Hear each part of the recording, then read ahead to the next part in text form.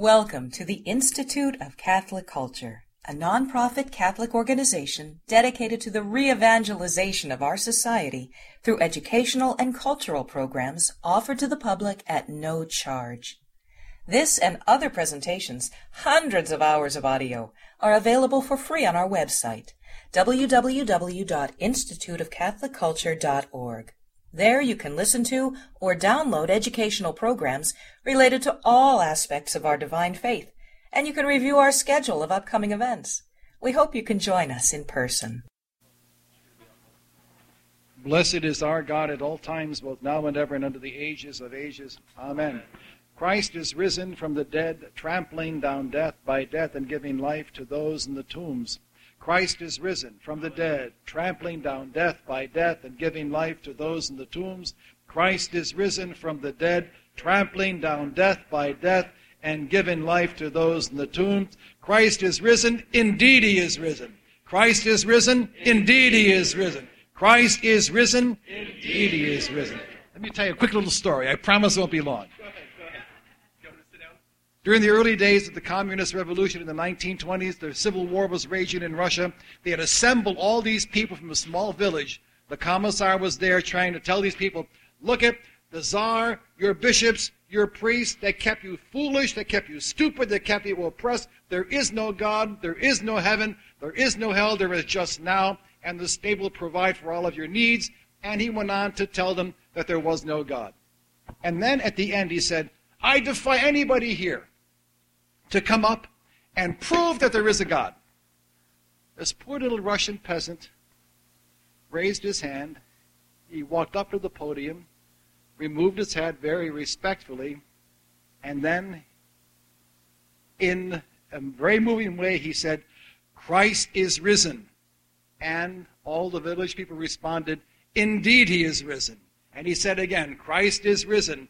Indeed he is risen. And back and forth the volley went.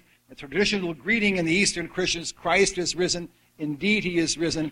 And saying that, the commissar realized that all of his persuasion was for nothing because the people had never abandoned their faith in Christ. That's a story to go with you about Russian Easter. Christ is risen, indeed he is risen. Christ is risen. Our speaker tonight is Assistant Professor of Religion in the History Department at the University of Illinois in Springfield.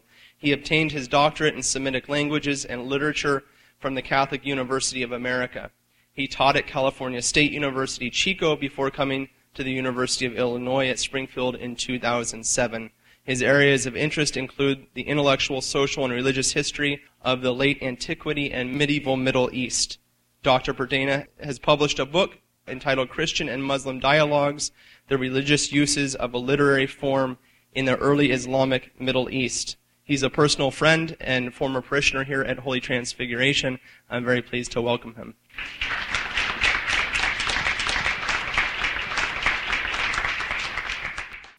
Sabatino, you have my outline, all of my notes right there in your hand.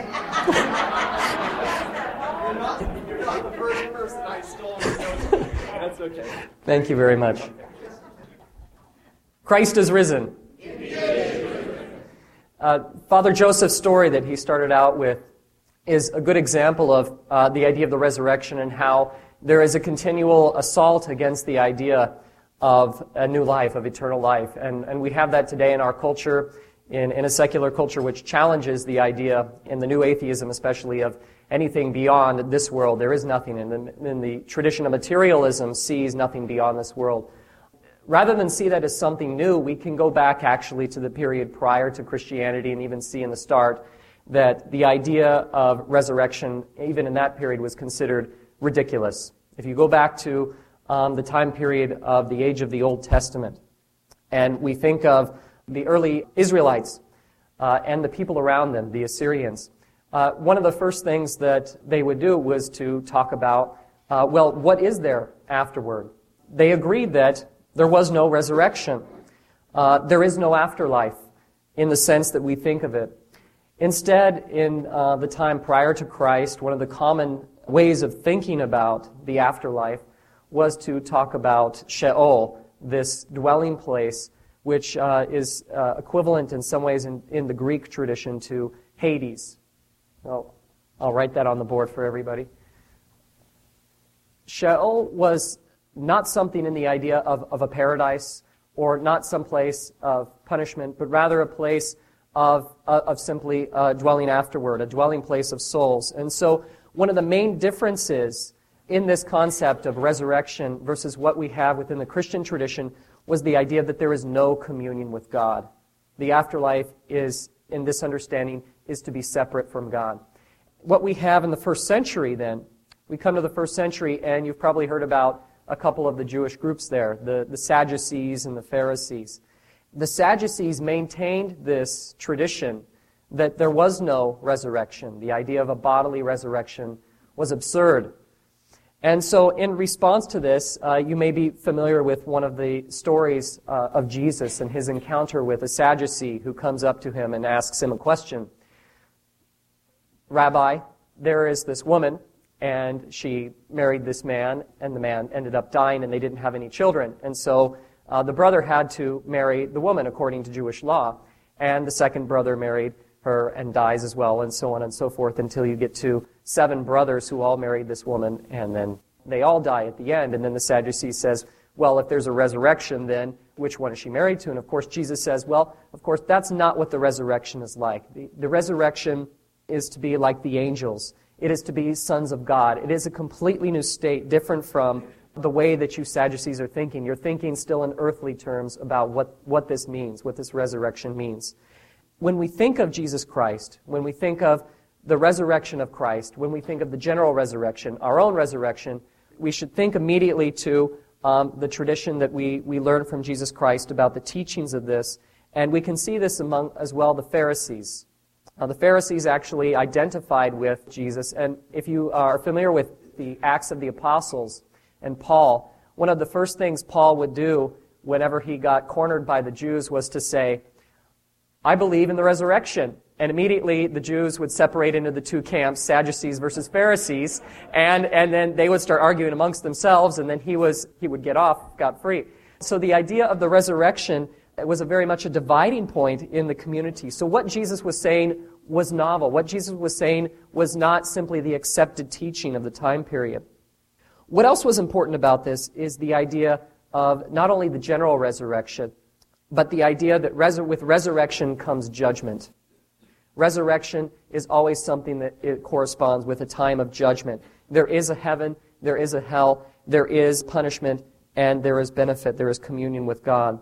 And so we have an example of that also in the New Testament, some of the origins of this idea of the resurrection with the teaching of Jesus about the old man who has the scabs and who's lying at the foot of the table of the rich man.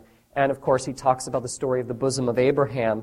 And this parable of the bosom of Abraham gives us a little bit of an idea about what this resurrection and what this afterlife would be like.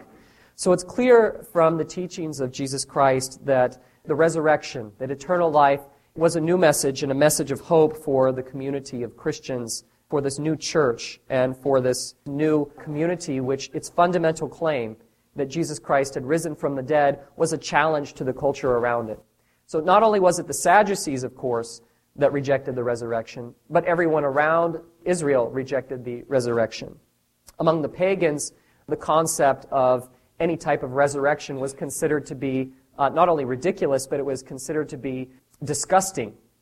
Why was it disgusting? Well, because we're bodies, and we have our souls in our bodies, and the way that all of the bad things that happen, the way we sin through our bodies. So our bodies are evil-like. So who would want to be resurrected in a body? Because the body is where you get all of your sin from. So the idea of a resurrection with a body was absurd. And so this is what some of the first pagans said when Paul preached the resurrection of Jesus Christ to them. When he first encounters the community in Athens, he goes up to the Areopagus and says, "There, I preach this resurrection." And they say, "This is absurd for this reason." And so what we need to understand then is the idea of salvation in the flesh was very much a novel idea for the time period. In the first century, when this message is first being proclaimed, people think it's absurd. And yet, 4 years later, the religious leader of the Roman Empire, in front of the emperor, could say, "O death, where is your sting? O hell, where is your victory? Christ is risen, and you are overthrown. Christ is risen, and the demons are fallen. Christ is risen, and the angels rejoice. Christ is risen, and life reigns. Christ is risen, and not one dead remains in the grave. For Christ, having risen from the dead, has become the firstfruits of those who have fallen asleep. To him be glory and power unto ages of ages. Amen." And those words come from John Chrysostom, the Patriarch of Constantinople, who was, of course, the Christian bishop and famous preacher there. And he was originally from Antioch in Syria. He's very important for giving us our message of what is the resurrection. And as an important figure of piety in Constantinople, John Chrysostom gives us a good message about what Easter, what Pascha is all about. Now, the name John Chrysostom comes from the Greek word Chrysostomos, which means a golden mouth, and he was given that because of the eloquence of his speech. A good amount of our theology of the resurrection one can see in his sermons and in his writings. And even today, the Paschal sermon of John Chrysostom is read at Pascha, at the Easter service in the Eastern churches. And so this sermon, this homily, remains so important even today. Now, what was central for John about the resurrection was the idea that the resurrection reminds us of God's vast, vast mercy. There is an eternal mercy available for us. And he gives us this idea in his talk. He says, well, if anybody's worked and labored at the first hour, then he can receive his reward. He's making allusions to the parable Jesus told earlier. If anybody has arrived at the 6th hour, let him have no misgivings, because he shall not be deprived. If any delays until the 9th hour, let him draw near, fearing nothing. And if anybody has remained even till the 11th hour, well, let him not be alarmed at his lateness. For he gives rest to even those who come at the 11th hour, as equally as those who have come at the 1st hour. And so what John is saying that here is that for John, that the resurrection has broken down all of the barriers which we've created, our artificial creations in humanity. And so instead, in the resurrection, we can recognize our common humanity in our life in Christ. There is no free, there is no slave. Instead, in the resurrection, we have simply life in Christ. The way that John talks about this, the resurrection, a feast is rich and poor. Even those people who give honor, it includes both those who are very temperate, those who are careless. It includes all of those who are fasting all 40 days and those who did not do as well as they'd hoped during Lent in terms of their goals. For him, again, though, it's the resurrection points to the Paschal mystery and the openness, next of all, of the Eucharist. For John, the resurrection allows us to participate in the eternal life, which is in the Holy Eucharist. Whether you fasted or not, here at the time of the resurrection, it's broken down all of those barriers, and now we have access to that eternal life in the Eucharist. For John Chrysostom, resurrection was not a time of poverty, but of richness in terms of love. And resurrection was not a time for immorality, but for forgiveness. Resurrection is not a time of fearing death, but of rejoicing in new life.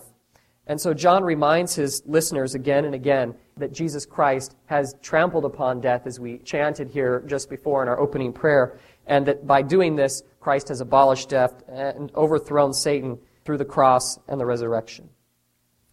John employs two different ways of looking at the resurrection that I want to briefly talk about. First is the Christus Victor model. Christ is victorious through the resurrection. The idea is, in the Christus Victor, is that Jesus Christ, although he had died upon the cross, that he has been victorious over death and has now given new life for everyone through his actions. Because of this, this is one of the things that when I read that opening statement from John Chrysostom, that's pointing to the idea of the Christus Victor. And then the second one that John often uses is the idea of the ransom theory. The ransom theory is the idea that Jesus Christ was a divine satisfaction who was paid to Satan. He's a ransom who's handed over to Satan. And in return for this, the souls of humanity, because of sin, they'd been given over to Satan. But now Jesus Christ becomes a ransom which gives us this new life. And so through this, John is emphasizing these two ways in which we can look at the resurrection.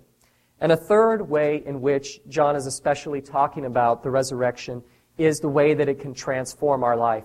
The fancy term for that, expiation. The idea is that not only is the resurrection a type of washing away of our sins in a legalistic sense, and then that's it, but the purpose of resurrection is to transform our very lives. It's to bring us to new virtues. It's to bring us to a new life in Christ. And so it's not, in the sense, something that focuses on a negative transaction, but it's something also that is meant to make us into these new human beings. And so the theme overall for John is the story of salvation. Although this particular figure, John Chrysostom, is known well in the Eastern churches, of course, he's one of only many church fathers to write about the resurrection. The term resurrection in the New Testament comes from the Greek word anastasis. Anastasis means simply to arise. Sabatino mentioned he might be in Jerusalem at the Church of the Holy Sepulchre, sepulchre meaning burial, but another title for the name of that church is the Church of the Anastasis, the resurrection, because not only located within that church is Golgotha, the place of death, but also the empty tomb, the place of resurrection. And so the idea of resurrection and this promise from Jesus Christ, what did he mean exactly when Jesus promised a resurrection? He mentions it's going to be like sons of God. He mentions to his audience when he's asked, what is the resurrection going to be like? And he says, when God says who he is, he says, I am the God of Abraham and the God of Jacob, the God of Isaac and the God of Jacob. I'm not God of the dead, I'm God of the living. And through this, Jesus was pointing out again that resurrection is something that points towards life. And so a good example of this as well is the parable of the banquet. In the story, which many of you probably know, Jesus tells the tale of the king who invites many to come into his banquet. He invites everyone, and many people have all kinds of excuses. Oh, I can't make it for this reason, I can't make it for that reason. So he draws in everyone from off the streets. And out of this can be a model, an allegory for the resurrection in which many are called, but few are chosen. And so the resurrection and this new life is something to which we are pointed again and again. The resurrection, one other way that we can talk about it is both with the general resurrection and the resurrection of Christ. And so I'll talk briefly about the way that the resurrection of Christ is understood just outside of the Gospels now. First of all, you can look in Peter in the Acts of the Apostles. In the 2nd chapter of Acts, Peter is fresh with the Holy Spirit. The Holy Spirit has descended upon all the apostles, and he gets up and he speaks to the community. And he points out two basic doctrines about Jesus' resurrection. First, he says that the resurrection of Christ, that he was not abandoned in Hades, and instead he was victorious over hell. So again, the idea of the Christus Victor. This message is already present in Peter's message there. The second thing that Peter says about the resurrection is that Christ's flesh did not see corruption. It did not see corruption, and instead it was raised in a bodily form. So there in the Scripture itself, we have the understanding of bodily resurrection. Sometimes you'll often see with interpreters of commentators on the Bible, if you go to a religious bookstore or look online and find commentaries, you'll see often commentators trying to spiritualize the resurrection. Well, it's important, but what matters is that we have faith in following the model of Jesus Christ. But what matters is, it doesn't really matter if it bodily happened or not. And of course, this is exactly contradicting the heart of what Peter is talking about and what is the central message which he is talking about. He says, I'm a witness to this event. And he points out the theme of this empty tomb as part of the evangelization in the early church. Another thing which Peter does, the very first letter, this is in 1 Peter 3:21, is he connects resurrection with baptism, with sacramental life in baptism. He points out again that baptism, what is baptism? Baptism is to die and rise with Christ. And so in the same way, when one initiates oneself into the Christian life, into life in Christ, one must die with Christ, but one also rises with Christ. So the resurrection is intimately connected with baptism. So I've also pointed out connections with Eucharist and connections with baptism in terms of the resurrection there. Now, if we also look at Paul and his message, I am going to get to the early church fathers eventually here, but we have to lay the groundwork for this exactly. The church fathers just don't go, aha, this is a great doctrine and I'm going to start to expound upon it. John Chrysostom did not come up with his sermon simply because he had a great night and, was inspired. He was quoting from Paul to start off. So the Scripture is the very starting point for understanding the resurrection. Another example, just like Peter talked about the sacrament of baptism being the dying and rising, and we see this every time that someone is baptized into the tradition. You have the reading from Romans chapter 6, in which Paul writes that we have been united with Jesus Christ in a death like his, and we shall certainly be united with him in a resurrection like him. And if we are going to be united with his, and his was a bodily resurrection, then this is not some abstract idea, but this is something which will be a soul and body entering into eternal life. In Corinthians, Paul also mentions the same thing. Paul says, there's this question that comes from the Corinthians. We don't have the letter that the Corinthians wrote to Paul. We have Paul's letter back to the Corinthians addressing all of these questions. One of the things that somebody asked was, some people are dying and we don't know what's going to happen. I thought the end was coming. Is there going to be, I don't think there's really going to be a bodily resurrection. So Paul actually deals with this question in 1 Corinthians chapter 15. He says, if there's no resurrection from the dead, then Christ has not been raised. If Christ has not been raised, then everything I've been saying has been in vain. And we're even found to misrepresent God if we're saying these sorts of things, because we've testified that Christ rose from the dead. And if he didn't, then we are the poorest of people. We're to be pitied for the types of things that we believe. But in fact, Christ is risen from the dead. And because of this, he is the first fruits for us. And he reminds us that just as death came through a man, through Adam, now life and the resurrection of the dead has come through Jesus Christ. So just as in Adam everyone died, in Christ everyone shall be made alive. Here we have, by the close of the New Testament, a very clear message that the resurrection is both something that happened to Jesus Christ and will be a general resurrection for all. The earliest church father, one of the apostolic fathers outside of the New Testament, is Pope St. Clement. Clement wrote a letter to the Corinthians, probably around the years 70 to 75. As a little side note, sometimes if you go online or you see some things, they'll say he was writing around the 90s. But that's been since disproven by a biblical scholar by the name of Joseph Ratzinger, who has shown in some of his own research and others that clearly Clement was writing in the 70s, which makes sense because Clement is usually understood as either the first or second of the successors to Peter as Bishop of Rome. And in fact, in Clement's letter to the Corinthians, he makes references to his role as bishop in Rome as a fraternal role for the community in Corinth. What's interesting in his fact is that he's the earliest church father to write that's not in the New Testament, although interestingly, in some early Bibles in the 4th century, Clement's letter to the Corinthians is actually included in there at the end of the New Testament. So some canons actually had Clement's letter in the early New Testament.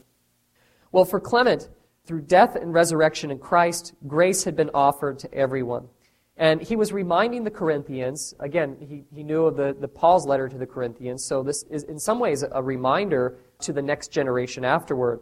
To remember them, he says, "Let us consider, beloved, how the Lord continually proves to us that there shall be a future resurrection, of which he has rendered the Lord Jesus Christ as the first fruits by raising him from the dead." Now again, he's quoting 1 Corinthians 15. He's already making references to Paul there. He says, "Beloved, let us contemplate the resurrection which is taking place at all times. Day and night declare the resurrection. The night sinks to sleep, the day arises. The day again departs, and the night comes on." So he's using the analogy of night and day as a proof of the resurrection. So the nature around us gives us proof.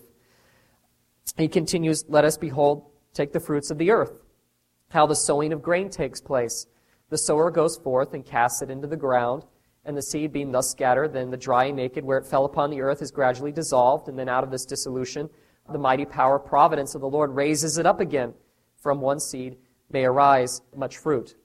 So again, he's using the language of Jesus, of the parable, to teach the resurrection and the way that we can see it demonstrated in nature around us.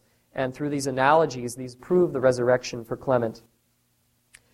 Second of all, for Clement, the resurrection is the birth of the church. One could talk about the birth giving of the church. If Christ was sent forth by God, and the apostles were sent by Christ, and both these appointments then were made in an orderly way, according to the will of God, and having therefore received their orders, and being fully assured by the resurrection of our Lord Jesus Christ, and established in the Word of God, with full assurance of the Holy Spirit, the apostles went forth proclaiming that the kingdom of God was at hand. And thus preaching through countries and cities, they appointed the first fruits of their labors, having first proved them by the Spirit to be bishops and deacons of those who should afterwards believe. So his connection of the church, that the resurrection is the proof which gives us our bishops, our deacons, our apostles in this line of holy hierarchy for Clement. So in summary, Clement sees the resurrection in three different ways. First of all, it's a fact proven by nature. You can see it in day and night. You can see it in the parable of the sower. Second of all, it's a promise made by Jesus Christ, fulfilled in his rising from the dead. And third, the resurrection is the birth of the church. It's the birth of this community which we now call the Catholic Church. Another important church father, the second earliest one of which we have writings, is Ignatius of Antioch. Ignatius was born in Syria around the year 50 A.D., so around 20 years after the death of Jesus Christ. He would have been a youth during the time of Paul. We think that he died sometime around 100 to 117 A.D. That's a wide range, but we're not sure exactly what persecution he died at. But we do know we have a number of letters from Ignatius. And in these letters, which he wrote on his way to be martyred, they give us a good idea about who Ignatius is. And along with Polycarp, who was one of his colleagues, whom I'll talk about later, Ignatius grew up listening to the stories of John, the evangelist. And from his interactions, from Ignatius's interactions with John at the end of his life, he heard many of the stories about who Jesus was and many of these things. Ignatius was the third bishop of Antioch, according to tradition, after St. Peter and then Evodius. So sometime early in his life, he was the bishop. Now, Antioch in Syria was one of the most important cities of the Middle East in this time period. In fact, it's the largest city in the Eastern Empire. It's one of the largest cities in the world in this time period. Today, it's a kind of a backwater town in Turkey, but in those days it was the center of rhetoric. It was a center of one of the centers of the Roman world. Around this time period, so right around the start of the 2nd century, the Emperor Trajan forced all of the people to commit to burning incense, worshiping the Roman gods. And Ignatius rejected this requirement. And so because of this, then, he was brought by Rome, by a contingent of Roman centurions. He was brought to Rome, and according to tradition, he was fed to the lions there. For Ignatius, resurrection means something when he's writing his letters, because he knows it's coming soon. During this lengthy trip he had from Antioch across the land and then sea eventually to Rome, he was, being accompanied, but he had time to write. One of the main things he focuses on in many of his letters, as he was going along, he would stop in various cities, and he would write letters of encouragement to the cities, to the church communities there, and tell them a little bit about words of exhortation, words of encouragement from him. And so we have these letters. And in this, what's interesting, first of all, is that we find out in Ignatius, he's already teaching about the Triduum, the Holy Friday, Holy Saturday, and the resurrection of Sunday as part of the liturgical structure of the church. In his letter to the Trallians, 9:2, he says, "He also rose again in 3 days, the Father raising him up. And after spending 40 days with the apostles, he was received up to the Father and sat down at his right hand, waiting until his enemies are placed under his feet. On the day of preparation, then, at the 3rd hour, he received the sentence from Pilate, the Father permitting that to happen. At the 6th hour, he was crucified. At the 9th hour, he gave up his spirit. And before sunset, he was buried." So there's your Friday. "During the Sabbath, Saturday, he continued under the earth in the tomb in which Joseph of Arimathea had laid him. At the dawning of the Lord's day, now Sunday, he arose from the dead according to what was spoken by himself. As Jonah was 3 days and 3 nights in the whale's belly, so shall the Son of Man also be 3 days and 3 nights in the heart of the earth." The day of preparation, then, comprises the Passion. The Sabbath embraces the burial, and the Lord's Day contains the resurrection. So he's already teaching the flock here by the end of the first century, start of the second century, the core of what is the Christian faith, which is in the resurrection. So the biblical narrative, which John tells, if you read Ignatius's letters, you can tell that he's been deeply influenced by John the Evangelist. And in here, you can see especially his idea that Christians should model Jesus' suffering, and that fellowship with him in death and his resurrection from the dead will allow us to share an everlasting life. And of course, remember, as I said, this is not some theological abstraction for Ignatius. He mentions, I'm on my way to death and resurrection right now. So this is my heartfelt faith. Now, at the same time, while he does teach about the literal nature of the resurrection of Christ, that this is going to be very much a bodily thing, he also points out the idea of baptism, of sacrament in the church. So just as we saw with Peter earlier, he reminds the Trallians, be subject to the bishop as to the Lord. Also, you appear to me to live not after the manner of men, but according to Jesus Christ, who died for us, in order that believing in his death, you may be partakers of his resurrection by baptism. So again, there is this theme that resurrection and baptism are inextricably linked for Ignatius. Now, he also is warning these communities too. He's saying, there is this resurrection, but you're going to be challenged by pagans. You're going to be challenged not only by them, you're going to be challenged by other people who say they're Christian, but they think that there's only a spiritual baptism. He mentions that there are some people who would try to separate Christ from the Father, separate him out as a separate person and more of a separate spiritual resurrection. There are people who lied about Jesus according to him being born of the Virgin Mary, and he even mentions heretics who were ashamed of the cross and they deny the passion because he could not have really suffered, and so there was no resurrection, or only appeared as an illusion, which actually that type of argument appears later on in the Quran, which is my area of specialty, but we're not talking about that tonight. There's a whole other discussion about that and what Ignatius is talking about and the teachings of Islam as well. So for Ignatius, the resurrection was historical fact. The resurrection was also about the sacramental truth of baptism. And it was also about protection against falsehood, protection against heresy. Whenever Ignatius was asked, well, what are your credentials? How do we know? How can we trust you? Well, he would say, well, my proofs are the cross and the death and the resurrection of Christ. And for me, that's going to happen very soon as well. Another thing that he also uses many of the texts that we find, which is called typology. The Church Fathers are very fond of using typology, not only in discussing the resurrection, but in discussing any matter of faith. And the idea of typology is that the way to understand the New Testament and the key which unlocks the understanding of the New Testament and its message is the Old Testament. The Old Testament gives us all of the context in which we need in order to interpret the New Testament. And so for him, he emphasized that you can go to the Old Testament and find proofs of the resurrection. So for instance, he mentions, and we also see this, Jesus mentioned this as well, that when Moses raises up the serpent, that was a prefiguring of the cross. And so he also argues that this is also a prefiguring of the resurrection because of the life.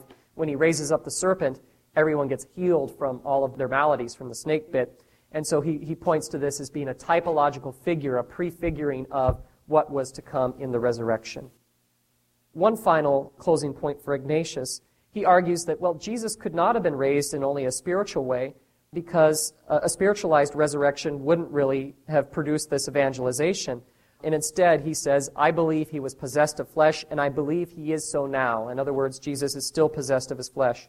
And so his conclusion was there is both a corporeal and a spiritual resurrection, and that this can be understood sacramentally. So Ignatius is really understanding this again in terms of reality, in terms of sacrament, and in terms of baptism, and in terms of Eucharist. Another early church father, I mentioned Clement, I mentioned Ignatius of Antioch now. A third one is Polycarp. Polycarp was bishop of Smyrna. Smyrna is located in present-day Turkey on the coast around the southwestern edge of present-day Turkey. And along with Clement and Ignatius, Polycarp was also one of these people who was witness to the apostles and knew them.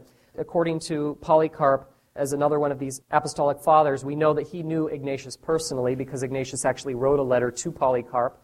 And we also know that he knew John the Evangelist. He also mentions that he knew other people who had witnessed Jesus during his lifetime.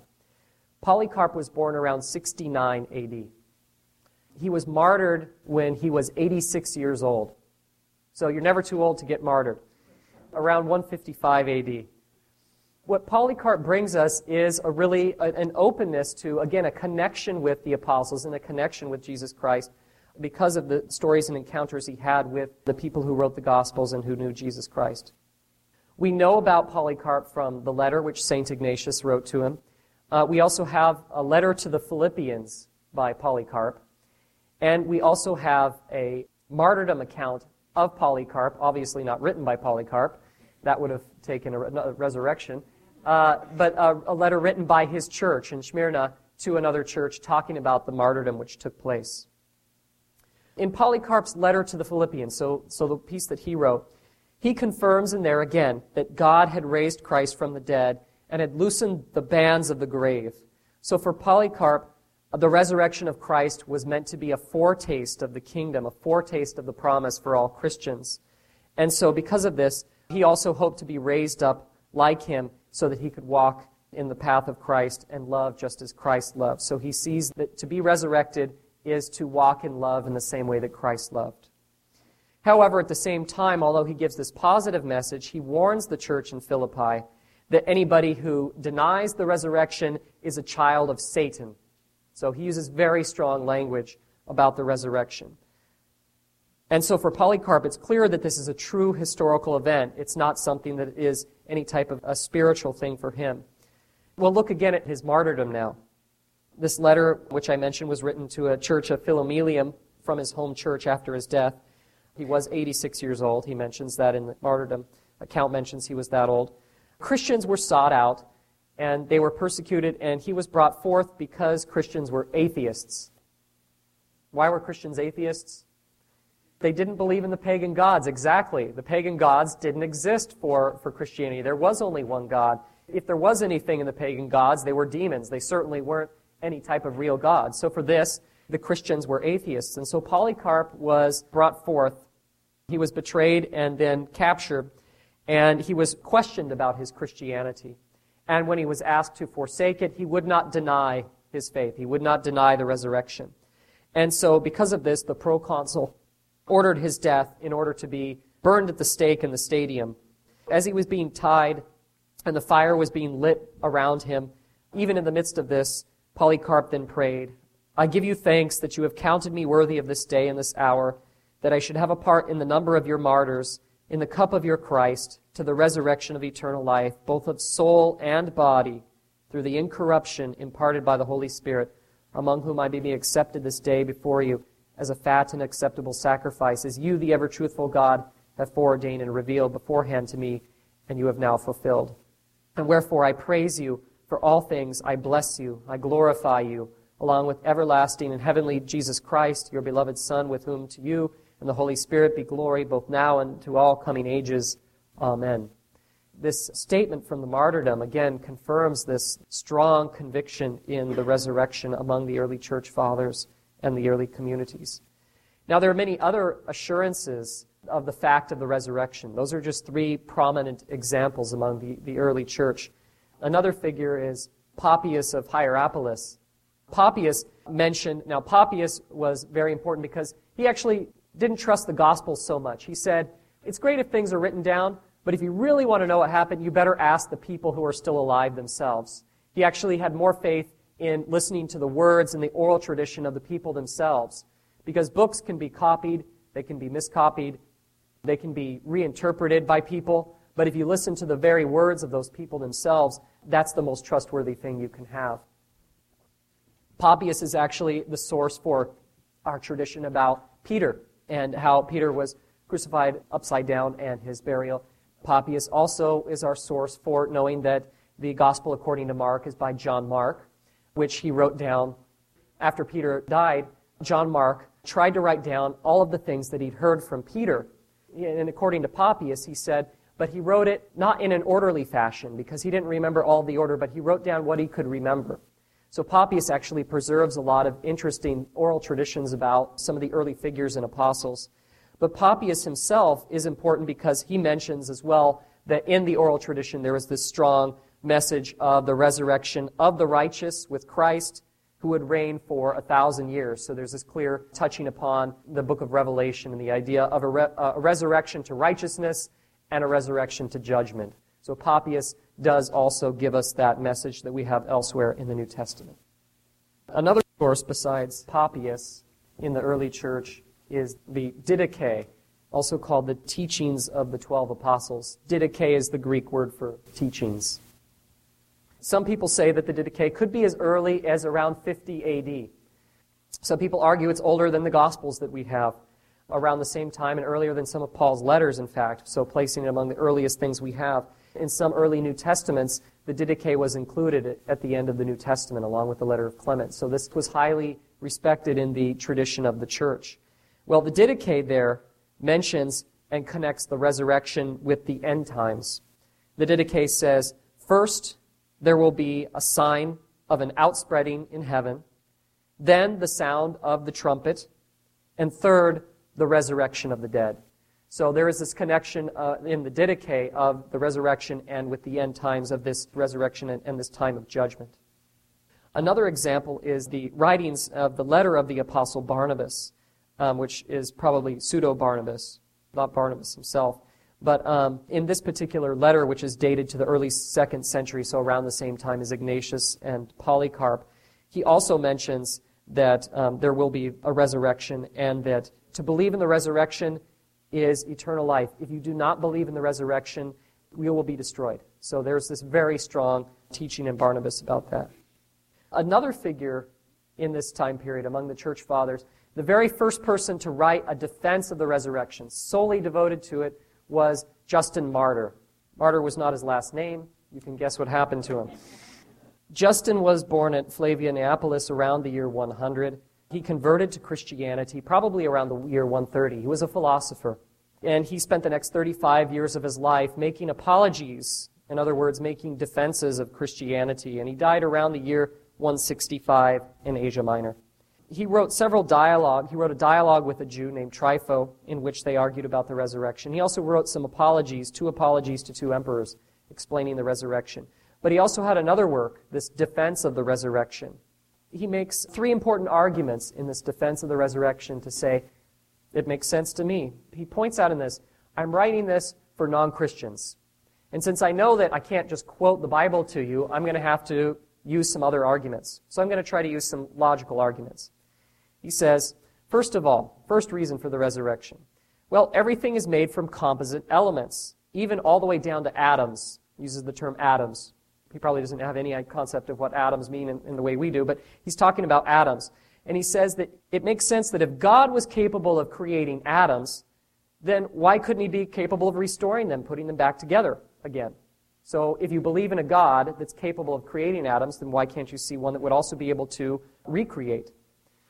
His second argument he makes is that if creation is good and humans are made in the image of God, then the presupposition that the body is somehow evil would be incorrect. Because if all of creation is good and God created the body in God's image, then the flesh must be a good thing. And so why wouldn't God resurrect Jesus Christ or his followers based on this presupposition? His third argument about the resurrection is, if Jesus had no need of flesh, if there's no need for a resurrection, then why did he come as a man? Why did he die upon the cross? Why was there this need to heal the body, to heal? And so wasn't exactly the reason to have this resurrection to show what it would be like? And so in this case, God did rise the dead. So if Christ was raised in both soul and body, then the resurrection must encompass both soul and body. If the resurrection for Justin Martyr, if it was only a spiritual thing, then it would have required for God to separate the body and the soul. The body would have been left in the ground and the soul would have been risen up. But that would have been really strange because God had his own Son suffer and die and go into the ground and die upon the cross. And why would he do that unless there was a bodily resurrection? So Justin's arguments there, he's making this defense and saying this makes sense. He's saying that the body is the house for the soul. The soul is the house of the Spirit, and God saves all of this together. body, soul, and spirit all together.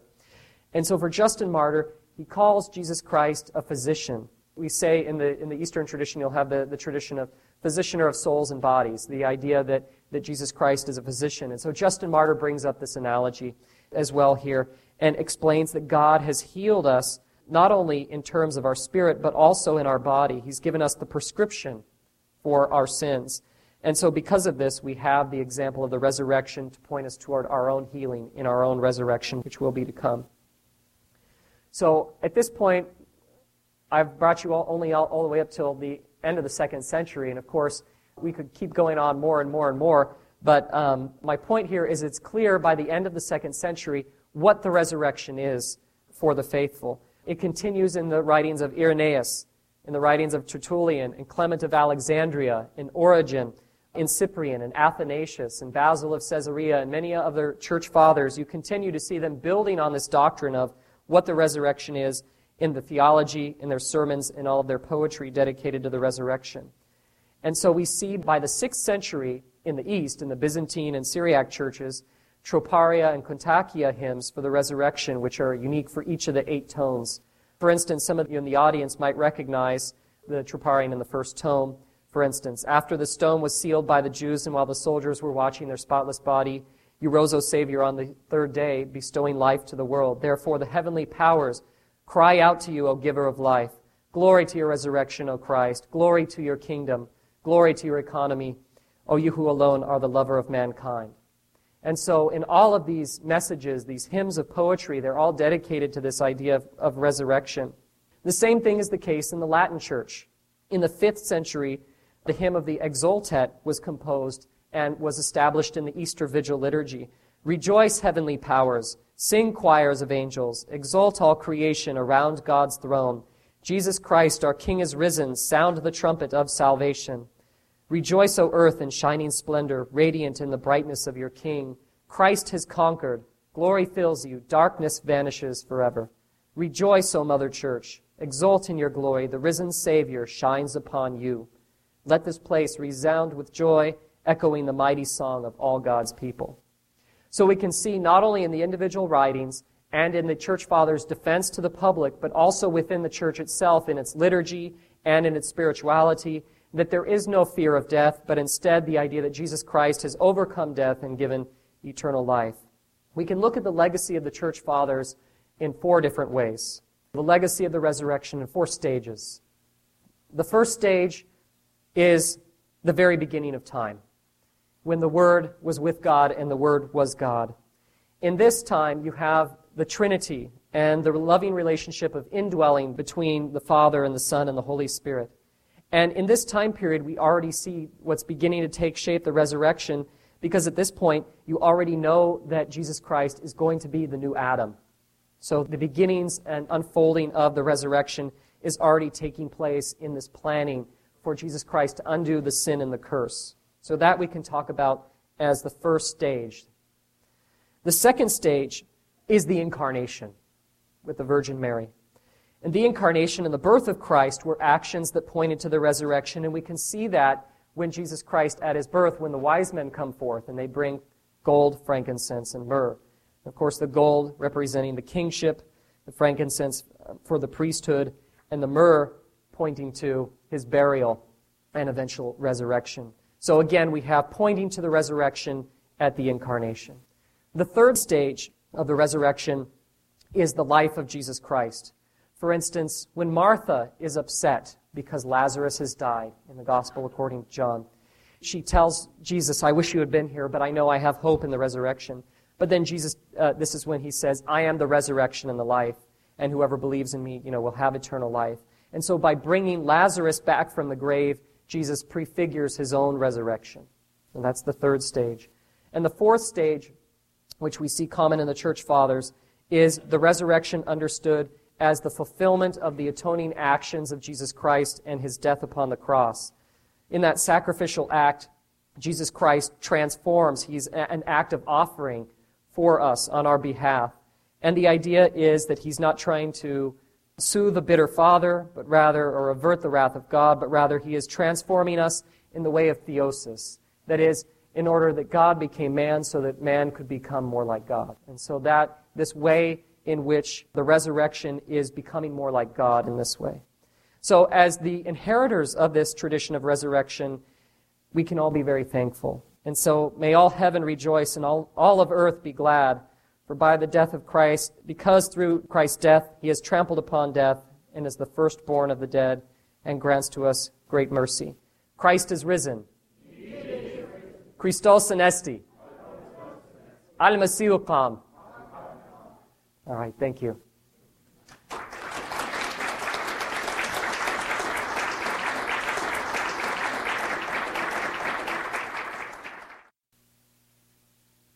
Just so you know, we do have on our website talks on the Didache, also a talk on St. Polycarp, also Ignatius of Antioch. So there's good opportunities to get on there and kind of go more in depth on some of these guys that the doctor was limited to only a 1 hour talk or just under 1 hour. So, I mean, he got through a lot of material, and I think this is quite an interesting introduction to the Church Fathers according to the resurrection. So, with that, we have a short time, a few minutes for question and answer. I have a couple of questions. One question. Well, they're related. Okay. Right. The first question is, before, someone dies before the resurrection, you get to heaven, presumably. How do you recognize people that you knew in this life, since we know nobody has any bodies? Secondly, the second question related to it, our bodies are supposedly united with the soul. Now, what about those bodies that have infirmities, like they're deaf, blind, crippled, whatever? The second question, Paul deals with the question of what are these bodies going to be like, and he talks about these are physical bodies, but they've been transformed. And so he does talk about this as in the tradition, in the teachings, this question comes up about this, and I think it gets into this idea of theosis and the idea of becoming more like God, and the idea that being made in the image of God, that our resurrected bodies are bodily, and yet at the same time they've been transformed. So they've been reconfigured into the image of God. Now, the first question, there are different types of theology. You have dogma, and within the doctrine, and you have theologumena, which is the pious speculation. And so there are different opinions on that, but you can't go look in the Catechism of the Catholic Church and find that it's exactly what this. Would Sabatino or Father want to take that question and talk about it more? Yeah, I think I'll leave it at this. I have no answer for you, except that there are mysteries of our faith which are mysteries of our faith. And oftentimes we seek to give a definition and an answer which we can understand according to our human nature. And we lower the things of God to the level of man. I think it's important always to remember to stand before God, stand before His mysteries. Yes, we seek to understand them, but many things are beyond our grasp.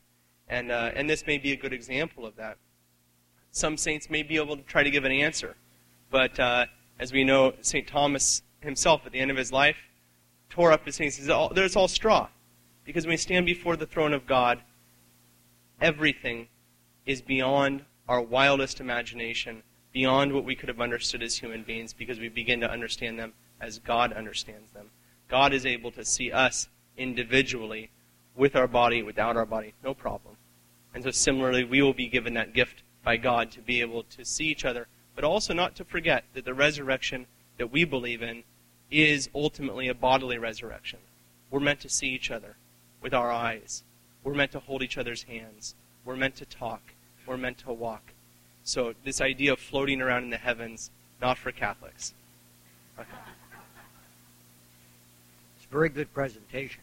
But you started, initially, you made a reference that before Christ, under the Greeks, there was no relationship with God.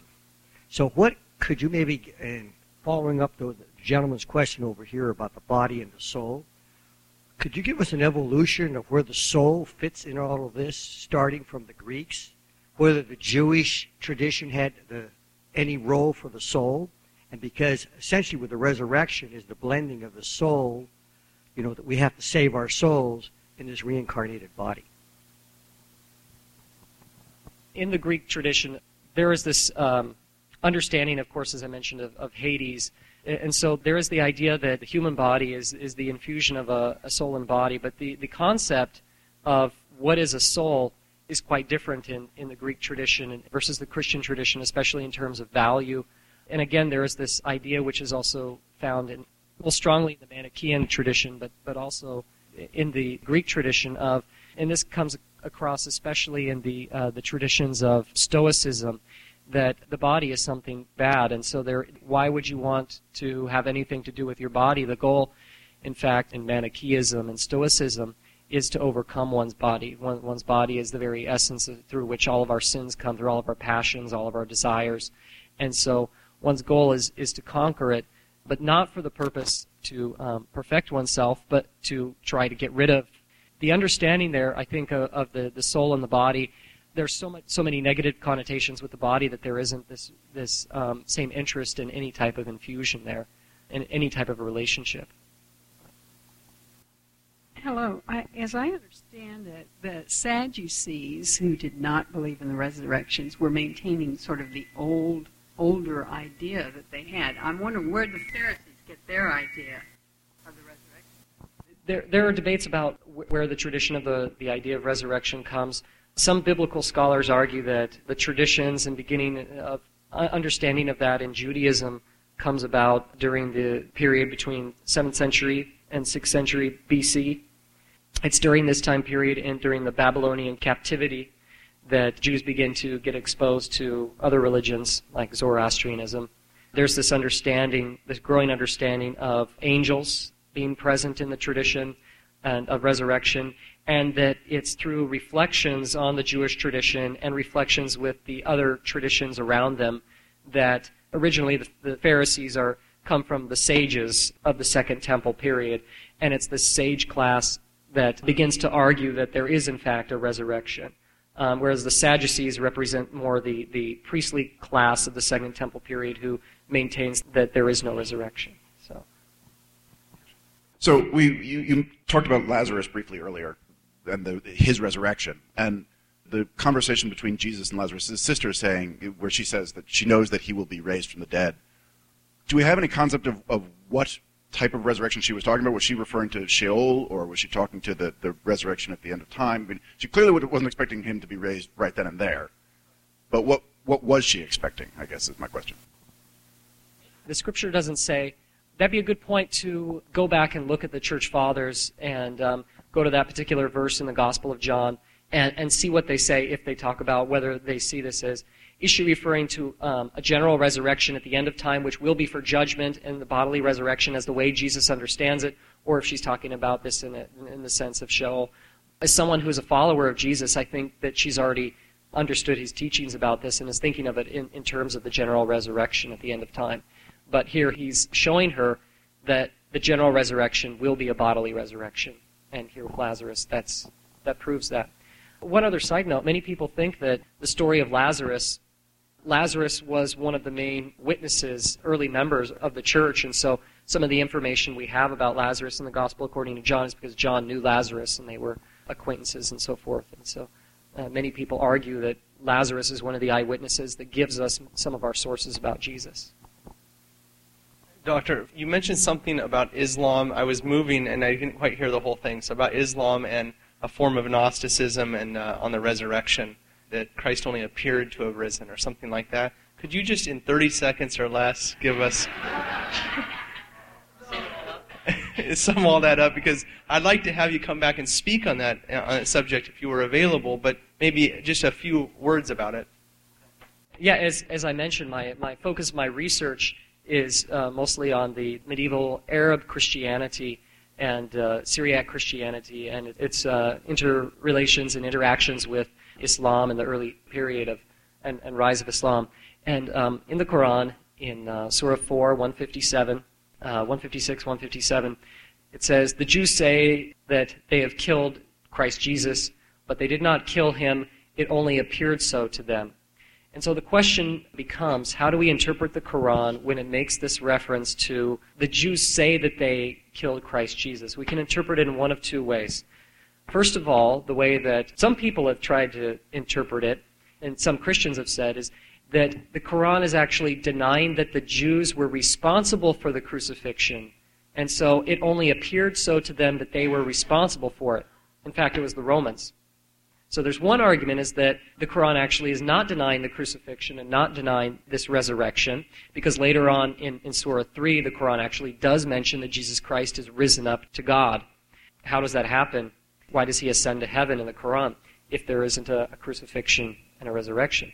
But the traditional way, which has come in Islamic commentaries, is that by it only appeared so to them is that there was some form of an illusion, either in a docetistic sense that there was an image that looked like Jesus, but it wasn't in fact him, or other people, there are a couple other theories, that it was Judas, or that it was Simon of Cyrene. He was carrying the cross and he got stuck with it. So those are three ways that Muslims interpret this particular passage in the Quran, but it is still open to interpretation. We don't know for sure. Thank you very much.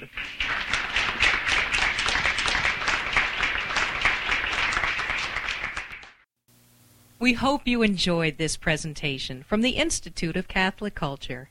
If you'd like to learn more about the mission of the Institute and how you may become a part of this important work, please visit our website at www.instituteofcatholicculture.org or call us at 540-635-7155.